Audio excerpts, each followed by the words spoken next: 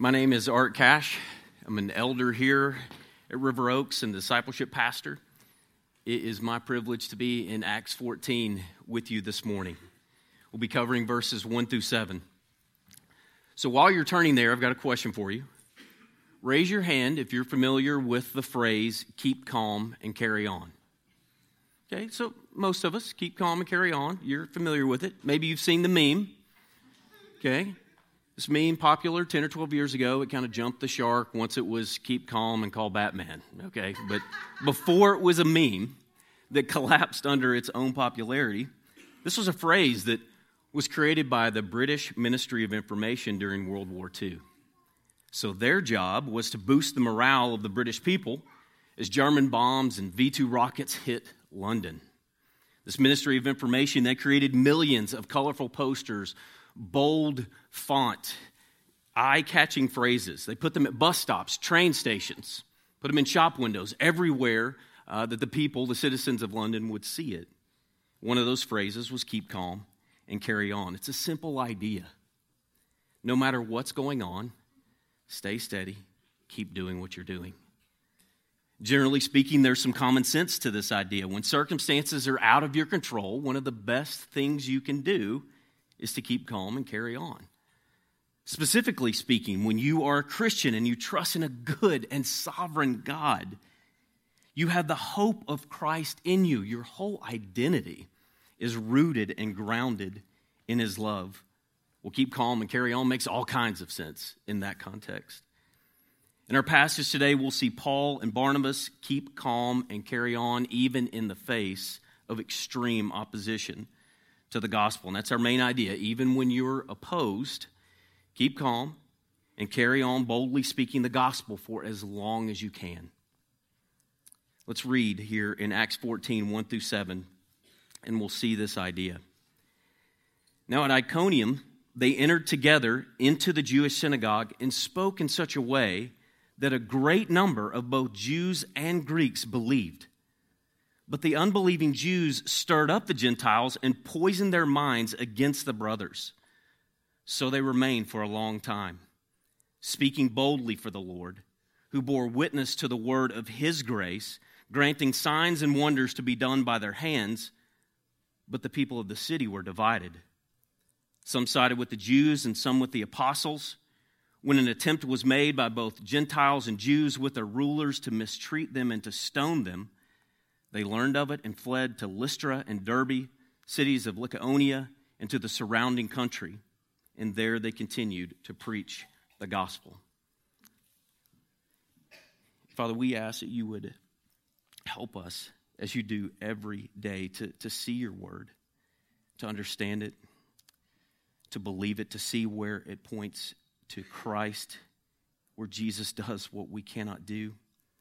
And then by faith, through your grace, by your Holy Spirit, that you will continue to empower us to obey. Father, we thank you for this example, and we thank you for the hope that we see here. Father, press the truth of what we're seeing deep into our hearts. We pray these things in Jesus' name. Amen. So let's acknowledge one challenge right up front with this phrase, okay? I mean, how helpful is it when everything's chaotic, you're rattled, you're upset, and somebody says to you, just calm down. You just need to calm down. I mean, that's not always the most helpful thing, is it? I mean, if we're being honest, what we need in that moment, more than a command, is to know how. That's great. I know I need to keep calm and carry on. Tell me how. Well, got good news for you. That's exactly what we're going to see in this passage. We're going to work through the passage trying to answer that question. You see it behind me. We can keep calm when we know what to expect. It's one way that's extremely helpful. We can carry on when we know how to boldly speak the gospel. So that's how we'll work through the passage this morning. So where are we? We got our handy map that's coming up. We got Paul and Barnabas. They're in the thick of their first missionary journey, right?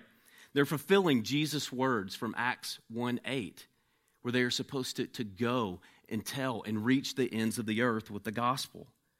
Recently, Paul preached in Antioch, in Pisidia, on the Sabbath in the synagogue. Many believed. But the unbelieving Jews, they incited persecution against Paul and Barnabas and drove them away. We see that in chapter 13, verse 50. So they head southeast to Iconium to do what? The exact same thing. Look back at verse 1. Now at Iconium, they entered together into the Jewish synagogue and spoke in such a way that a great number of Jews and Greeks believed. You may have noticed a pattern here that's developing with Paul and Barnabas. They enter a town. They go to a synagogue. They preach the gospel. They get persecuted. We saw this in Salamis, in Antioch, Pisidia, and Iconium today. We'll see the same pattern in Thessalonica, Berea, Athens, Corinth, Ephesus. When they head into synagogues, they're fishing where the fish are, or shepherding where the sheep are. Stick with me on that analogy, because the sheep hear his voice and they respond to it. So they're fishing where the fish are. They're shepherding where the sheep are. But when they hit a town and walk into a synagogue, they're also walking right into the lion's den. Okay, the obvious question then is why? Why go in there? Why not just kind of hang out, sort of loiter by the front door?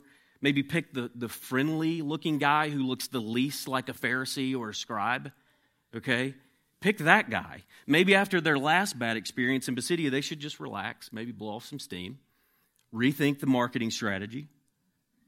No. Not Paul and Barnabas. They head right back into the storm. That is grace-empowered, hard-headed obedience. This pattern, it reveals not only a stubborn strategy, but a calm determination with Paul and Barnabas. So how do they keep calm? Because they know what to expect. Think about it this way. How helpful is it when you're going into a new or scary situation to know what to expect? Any kids in here are going to summer camp this summer? Okay, so like 2 or 3 of you, that's great. All right, maybe we'll skip to a different illustration. That's fine. But even if you're going to summer camp, how helpful is it to get on YouTube and be like, oh, that could be my counselor. That could be some of the things that we're going to do at summer camp. Or you're going to a new school, and you tour the new school. You meet some of the teachers. You locate the lunchroom. You find the bathrooms, because it's good to plan ahead. Okay, you know what to expect. Some of you know that I don't love flying. All right, it's not my favorite. So it's extremely helpful to me to know what the noises mean when the flaps move. Okay, that's helpful to me. I like to know when the landing gear drops. Good, I know what that noise means. I know what to expect when the engines cut. Let's not say cut. When they slow down. That sounds better. Okay, it's good to know what to expect. I like to be able to see the flight attendants' faces. If they're calm, I'm calm. So when we think about what's happening with Paul and Barnabas in Iconium, they're at this point where they know exactly what to expect. They show up in town. They head to the synagogue. They talk about Jesus. They face opposition. They can expect opposition. The opposition has a familiar ring to it, but I want you to see in our passage how it escalates. See, the unbelieving Jewish leadership, they stir up the Gentiles. We've seen that before. But they poison their minds against Paul and Barnabas in verse 2. This leads to the entire city being divided in verse 4. And then this divided city then further escalates by threatening harm. The word is abuse, and even stoning Paul and Barnabas. The opposition is escalating. Paul and Barnabas are showing us what to expect when our lives and our speech reflect Jesus Christ. And knowing what to expect eliminates surprises and helps us to keep calm in the face of opposition that will be both personal and polarizing. So the unbelieving Jews, they poison the minds of the Gentiles. So think for a second, how much must they have hated the message of the gospel if the Jews are leveraging the Gentiles who are supposed to be untouchable? Poison here, it means to vex, to harm, to embitter. They embittered the Gentiles against what? You see it there in verse 2. But the unbelievers, Jews, stirred up the Gentiles and poisoned their minds against the brothers. Okay, Paul and Barnabas, the disciples, their followers, Christians. Expect this tactic, right? When the opposition can't defeat the truth, they will attack you instead. We need to expect personal attacks as Christians. Now, expecting a personal attack, though, it doesn't mean that it won't hurt. If we're honest, the possibility of personal attack is at the center of the bullseye for what some of us fear the most. Nobody likes being insulted. At some level, we all want to be liked, or we at least want the begrudging respect of the person we're disagreeing with. We at least want them to admit, all right, that was an intelligent point. That was a good argument. Okay, so at the very least, we want that.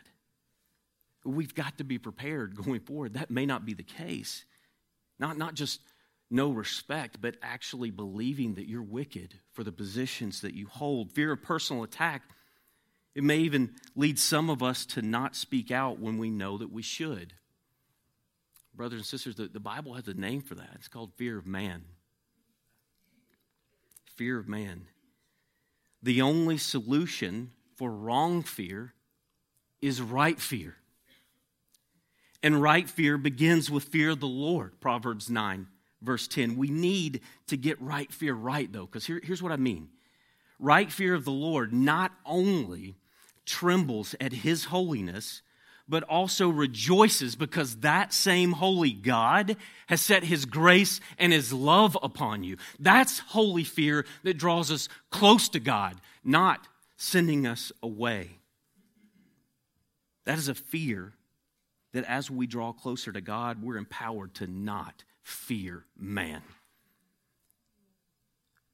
We are empowered to rejoice at being counted worthy, to personally suffer dishonor for the name of Jesus Christ. Brothers and sisters, no matter what names you might be called, you are only defined by one name, and that name is Jesus.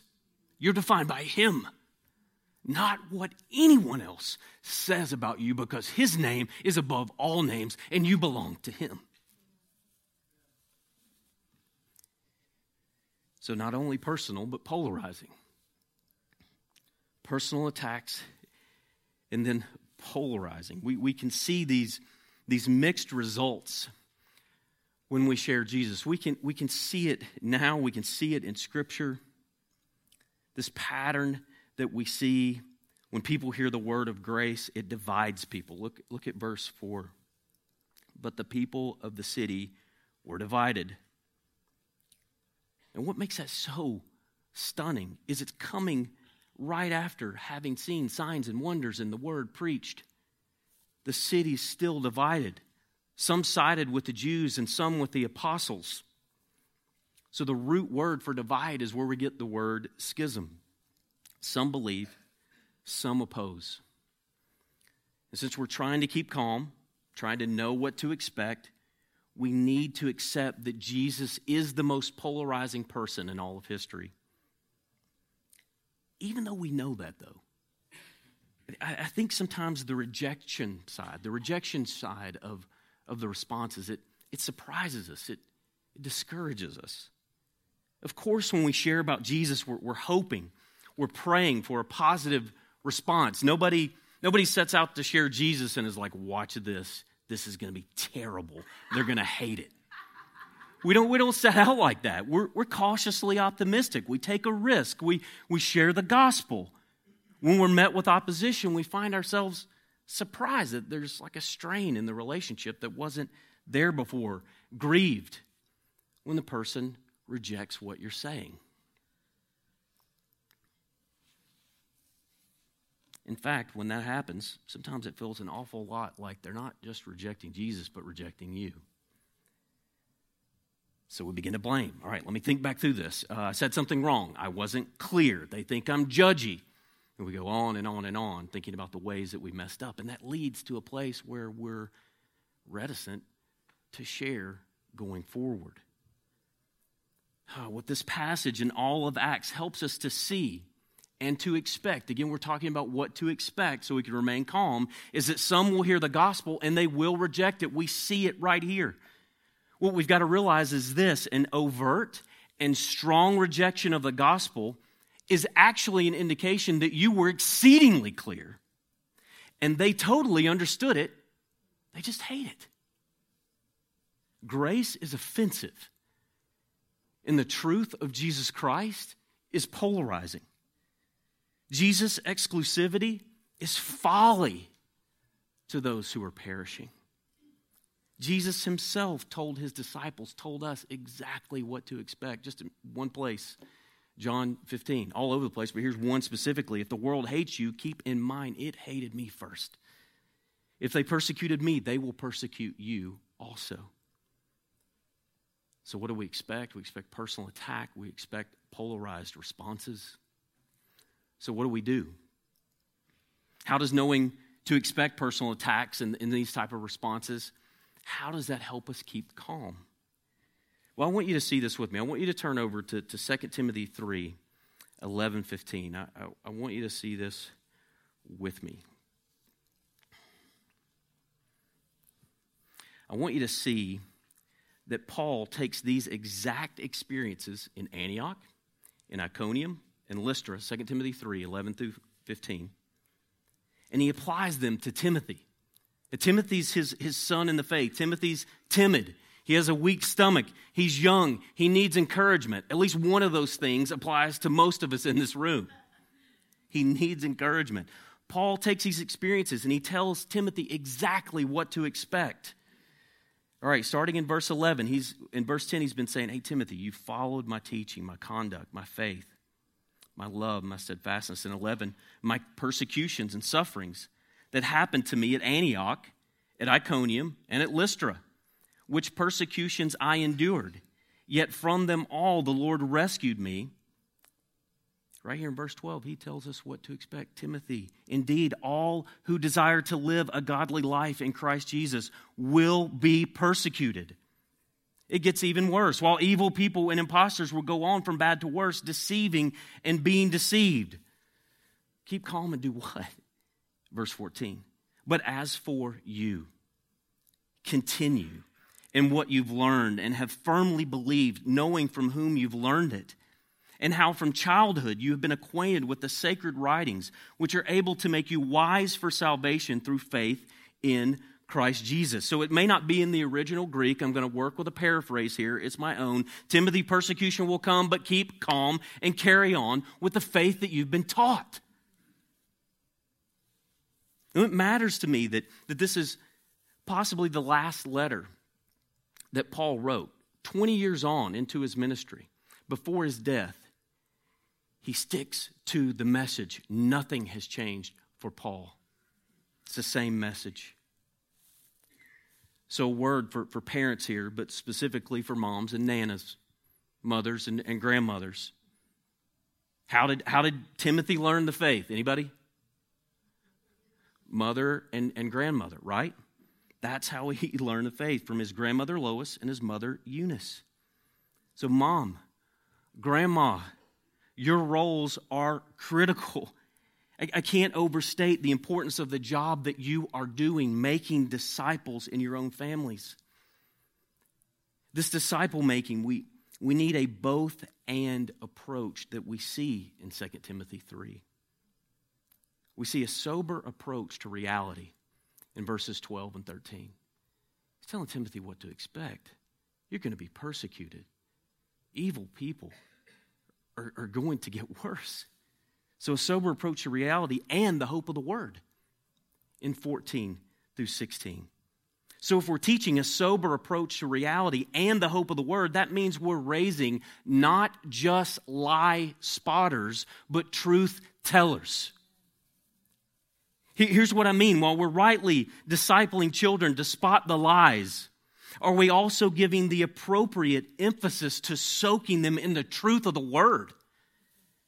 I'm not playing cultural awareness against discipleship in the word, but I'm for sure saying to prioritize the truths of the word over the lies of the world in discipling your kids and in renewing your own mind. Soak in what's true. Then you can spot the lie. So whether some things that came to mind were rainbows and politics. I don't know why. You can ask your kids what they think of first when you say the word rainbow. And this doesn't apply to the Esmark family since that's his nickname. Okay? Do they roll their eyes and complain about Pride Month? Or do they start talking about God's promise to Noah? Our kids, are they more likely to hear us complain about who and who's not been to the border?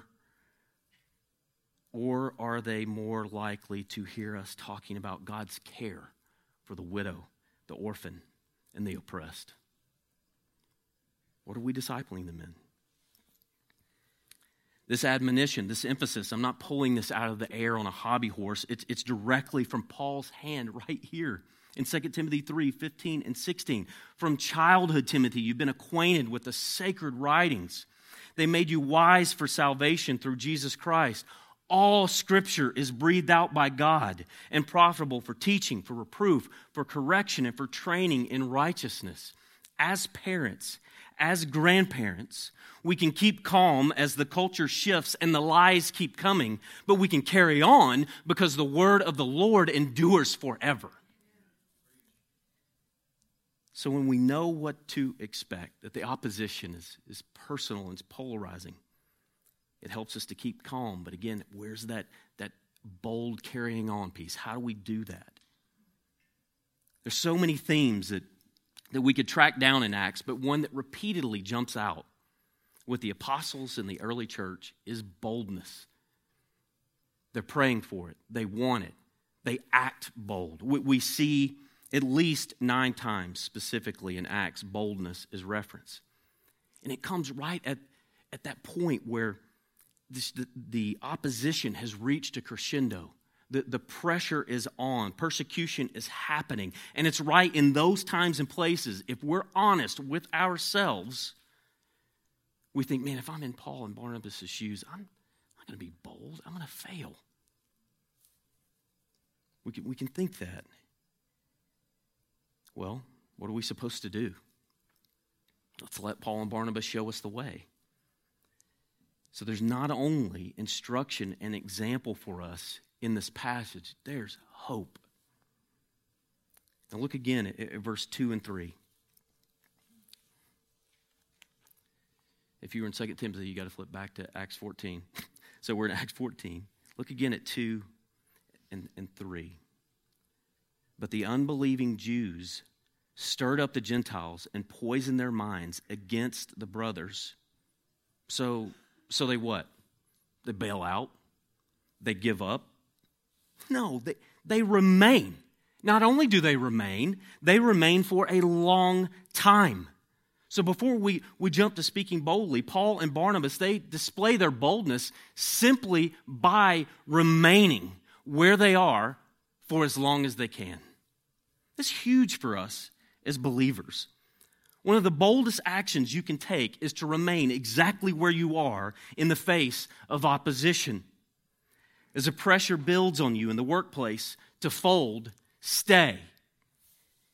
Stay as long as you can and carry on being a Christian. The culture wants everyone divided by race and identified by sexuality. At the tip of that spear are teachers, educators, administrators, nurses, doctors. Again, stay. Stay where you are and carry on for as long as you can. Just you remaining in your presence where you are, that's bold. Why? Because as believers, Jesus Christ himself says who you are. Remember, he defines you. He gets to say that you are salt of the earth, that you are light of the world, Matthew 5:13 and 14. Your remaining presence is bold because you are reflecting the light of Christ where it's dark. Remaining where you are gives people a chance to see your life up close. When our lives demonstrate the fruit of the Spirit, they shine bright. So your life as a Christian, wrote Dietrich Bonhoeffer, should make non-believers question their disbelief in God. That is huge for us. Our lives should make an unbeliever go, man, I want that. Why is that guy so patient? Why is that girl so joyful? Why is she so faithful? Why is she so gentle? I want that. Our lives should make non-believers question what they're doing. It doesn't stop there, though. Verse 3 doesn't stop with just remaining. The implications go further than just how we live. The text says Paul and Barnabas also spoke boldly. What does that look like? Look back at verse 1 and we see two actions. They entered together into the Jewish synagogue and spoke in such a way that a great number of both Jews and Greeks believed. So we see two things, together and speaking in a believable way. Let's not miss Paul and Barnabas being together in Iconium. Whether it's Paul and Barnabas, Paul and Silas and Timothy, Paul and Luke, Paul and Priscilla and Aquila, Paul and Titus, Paul consistently had partners, wanted companions in his gospel work. Just in this passage, the words they, them, together, apostles, the brothers, shows up 9 times.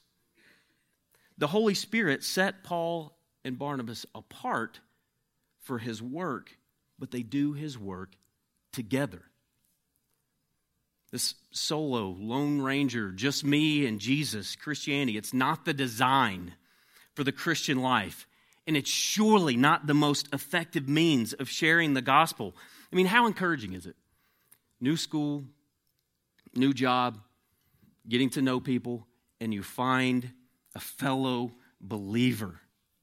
Not only do you no longer feel alone in your convictions, but his or her presence makes you bolder. I mean, think about times at Ruby's and just walking back to the back of the culinary center where everybody's out training, making burgers and crab cakes and all that stuff. And I'm walking back there and I'm talking to Greenway or Dotch. Okay, go into the video room. And it could have been a terrible day. And I walk in there and I'm talking to a couple fellow believers. And I'm encouraged in my faith. And what started out as a terrible day through, I don't know, whether it's cajoling, encouragement, you're walking out of that door going, I'm going to go talk to somebody about Jesus. Watch this. And just the encouragement that would happen there amongst friends. That's the power of Christian friendship. I love how C.S. Lewis puts it. Alone, among unsympathetic companions, I hold certain views and standards timidly, half ashamed to avow them and half doubtful if they can after all be right. But put me back among my friends in half an hour, in 10 minutes, these same views and standards become once more indisputable. The opinion of this little circle, while I'm in it, outweighs that of 1,000 outsiders. That is the power of Christian friendship. So God helps us carry on boldly by giving us Christian friends. They strengthen weak knees. They steady shaking hands. You can do this alone, but what a kindness from God when you can be bold together. So they speak in a believable way. Not only are they together, they're speaking in a believable way. We're asking the question, how do we carry on speaking boldly? That answer is in verse 1. They spoke in such a way to be believed. Man, I would like to have heard that. Belief means that those who heard Paul and Barnabas' words, they were placing their faith, they were relying, they were trusting, they were committing to what was being shared. So what does it mean that Barnabas and Paul spoke in such a way that it led a great number to believe? Well, if they said anything like Paul's sermon in chapter 13, their words were passionate. Their demeanor was earnest. Their voices sincere. They were credible and persuasive. And you may be thinking, good for them. That's not me. We've discussed this idea before when it relates to discipleship. If you were at Camp Arrowwood training, we discussed it on Tuesday. Okay? But the same principle is true in evangelism. Everybody in this room has something about which you are passionate. Each one of you. something that you talk about, and it's easy to listen to you because whatever it is, you love it, and it's obvious, and your enthusiasm is contagious. Could be board games. Okay? Could be Star Wars prequels. Okay? Could be hiking, could be working out. It's something. The point is that there's something that you're so passionate about that all you need is somebody to take a breath in a conversation, and you're in with what it is that you love, and you're going to talk about it. It just comes out of you. So if you are a believer, you are indwelt with the Holy Spirit. That same passion, knowledge, and persuasion is how it could be with Jesus Christ. Stick with me. Speaking in a credible and believable way is not just how it could be for every Christian. It's absolutely how it will be when we are relying upon the grace of the Lord. When we rely on Him, this idea, it's clearly captured in verse 3, specifically the NASB. When it says they spent a long time there speaking boldly, not for the Lord. We see that in ESV. In NASB it says, but with reliance upon the Lord. We know this because we see in the middle of verse 3, who bears witness? The Lord. To what? His word of grace. The message is a word of grace. Jesus is the one who grants power for signs and wonders. It's His strength, it's His grace that bears witness to what's been said. So there's two ways I want us to see this grace. It's saving and it's empowering. We know Paul's story from earlier in Acts. His story is our story. Jesus Christ confronts an enemy, converts him, and makes him his friend. At some point, each one of us was on the wrong side of the gospel divide. Our minds were poisoned. We rejected the truth, dead in our sin, and we deserve the wrath of a holy God for our rebellion against Him. All while life may have looked awesome on the outside. Life might have even felt full and complete on the inside. Sometimes we can paint total depravity as like somebody just passed out in the alleyway with a needle in their arm. Doesn't always look that way. Total depravity sometimes can look like a satisfying life with a nice house, a great job, fulfilling marriage, well-rounded kids, surrounded by the death stench of self-reliance. That's what depravity can look like. Only by the word of grace could a person be awakened from the American dream to realize his desperate need for Jesus Christ as Savior. Even when we were dead in our trespasses, God made us alive together with Christ. By grace you have been saved. Ephesians 2, verse 5. So we carry on boldly speaking the gospel because we want people to know what that's like. We want them to know, I went from death to life. I went from blindness to sight. There was a time where I was in the kingdom of darkness, and now I'm in the kingdom of the Son. When you've been rescued, and you want lost people to follow your rescuer. So we speak. We speak to all who will listen of God's saving grace. But it's not on you. We do so by God's empowering grace. And we know that Paul relied upon the grace of the Lord because there's really only two things he boasted about: his weaknesses and the power of God. And interestingly, it's from Iconium that we have the earliest dated physical description of Paul. He's described as extremely short, with bow legs, being in a good state of body, with eyebrows that met in the middle, a longish hook nose, and a face full of friendliness and grace. So it's safe to say that even though he had a friendly face, Paul was not much to look at. Okay? And Paul himself tells us in 1 Corinthians 2, he wasn't that great with words either.